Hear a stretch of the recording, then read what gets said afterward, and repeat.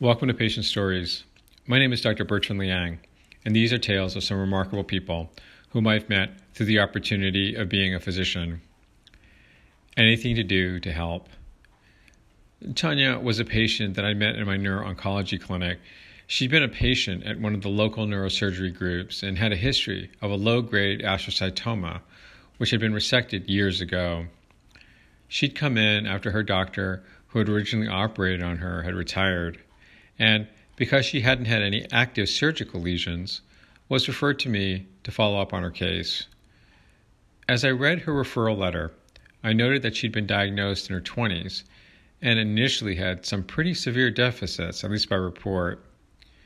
The notes from neurosurgery weren't particularly helpful in the determination of her neurologic exam, as we would do as neurologists, but it seemed as if the patient otherwise had been doing quite well, actually, subsequently with her bi-yearly appointments and MRI scans with her previous doctor, although the details were somewhat sparse.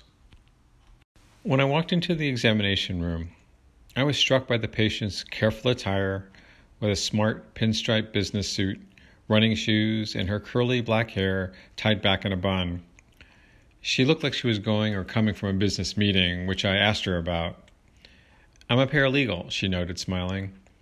"I work for a group on the coast." I noted to her that was a long way away, and she noted that she'd been with that group for many years, and she really liked them.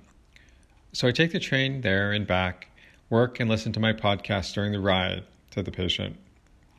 What I noticed in this brief interchange was the slight hesitancy of her voice at times, with an inconsistent cadence as she spoke. She didn't seem to have word-finding difficulties, but it was the flow of words that seemed to be just a bit off. I noted this in my written notes before asking the patient about how she'd been doing since her last visit with her now retired neurosurgeon. We began with some cursory examination of her mental status, and while she was somewhat slow in responses, the majority of her exam was actually quite good. But one thing that stood out was, when stressed, like asking her to do a couple of things at once, her language skills deteriorated, in that she had difficulty expressing herself and had to take a few moments to recompose in order to answer questions on repeating, spelling, reading, and the like. It was only perceptible when she felt on the spot, which was, with most of the examination. On the physical part of the exam, the only part she seemed to have difficulty with was walking in a tightrope fashion. Otherwise, she seemed to be doing quite well. I was actually quite surprised how well she did do, given the initial exam reported at her evaluation by her neurosurgeon, and suggested the resiliency of the brain, particularly when younger. I told the patient she seemed to have done really very well, and she nodded, but then hesitated. "Doctor, I really have to say, I notice my speaking is really bad," said Tonya, a bit teary-eyed. "And you know what? When things are more than routine, that we have a deadline or something, even my typing gets plugged up." I asked her what she meant about being plugged up, and she noted with a slight shake in her voice, "It's like a dam is put there. No words come out. I know what I want to say or type, and it's just like being held back." I nodded, encouraging the patient to continue. "Well, then, all of a sudden, it floods past, and all of the time, I can't catch up, and I just grab a few of the words here and there. But that's when I have to type things again."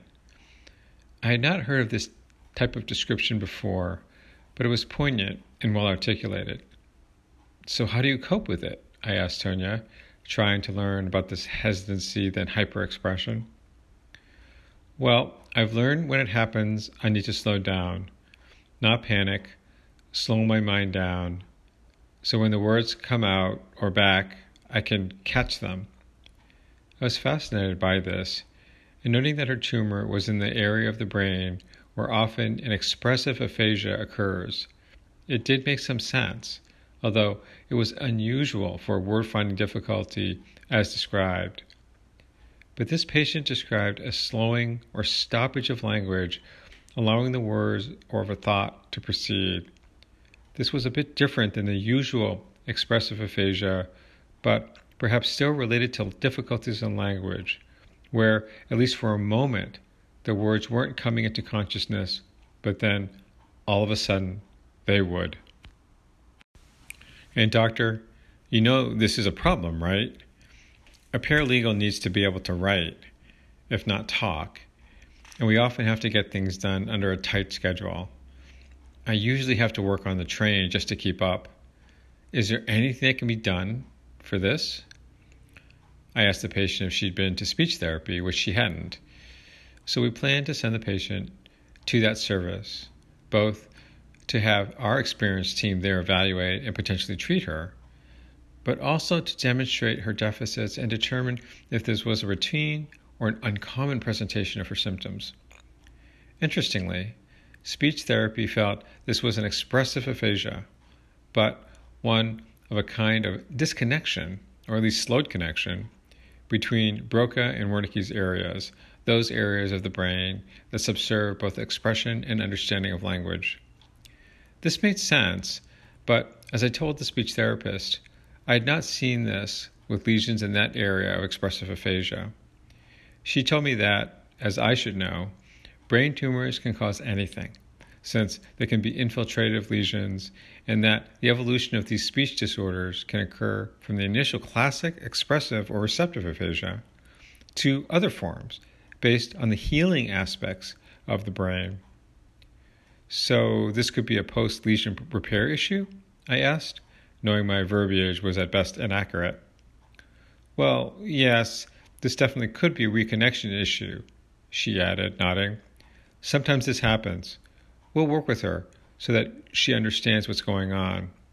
But I don't know if we can do anything else other than what she's already done.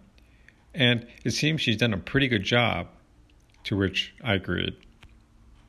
When I saw the patient again, after a couple of months of therapy, her exam was slightly improved, although she noted to me that inside her head, words seemed to flow better. I still try to go slow, but now the words seem to come out more controlled, maybe a sentence at a time, not like a paragraph, she noted. It's a bit easier to catch up on the words. I definitely don't have to work as hard to listen to all of them. I asked her if anything else was troublesome. No, not really. I'm just happy I can control it more. I told the patient I was also happy and that she'd given me something to question to my other patients who might have something very similar but I had not asked about in the past. So thank you for that, I noted. You've taught me both something new about the brain and an approach so that it might help other patients. She smiled, a very large smile, and said to me, anything I can do to help. Thank you very much for joining me for Patient Stories. Be happy, be healthy, and find peace.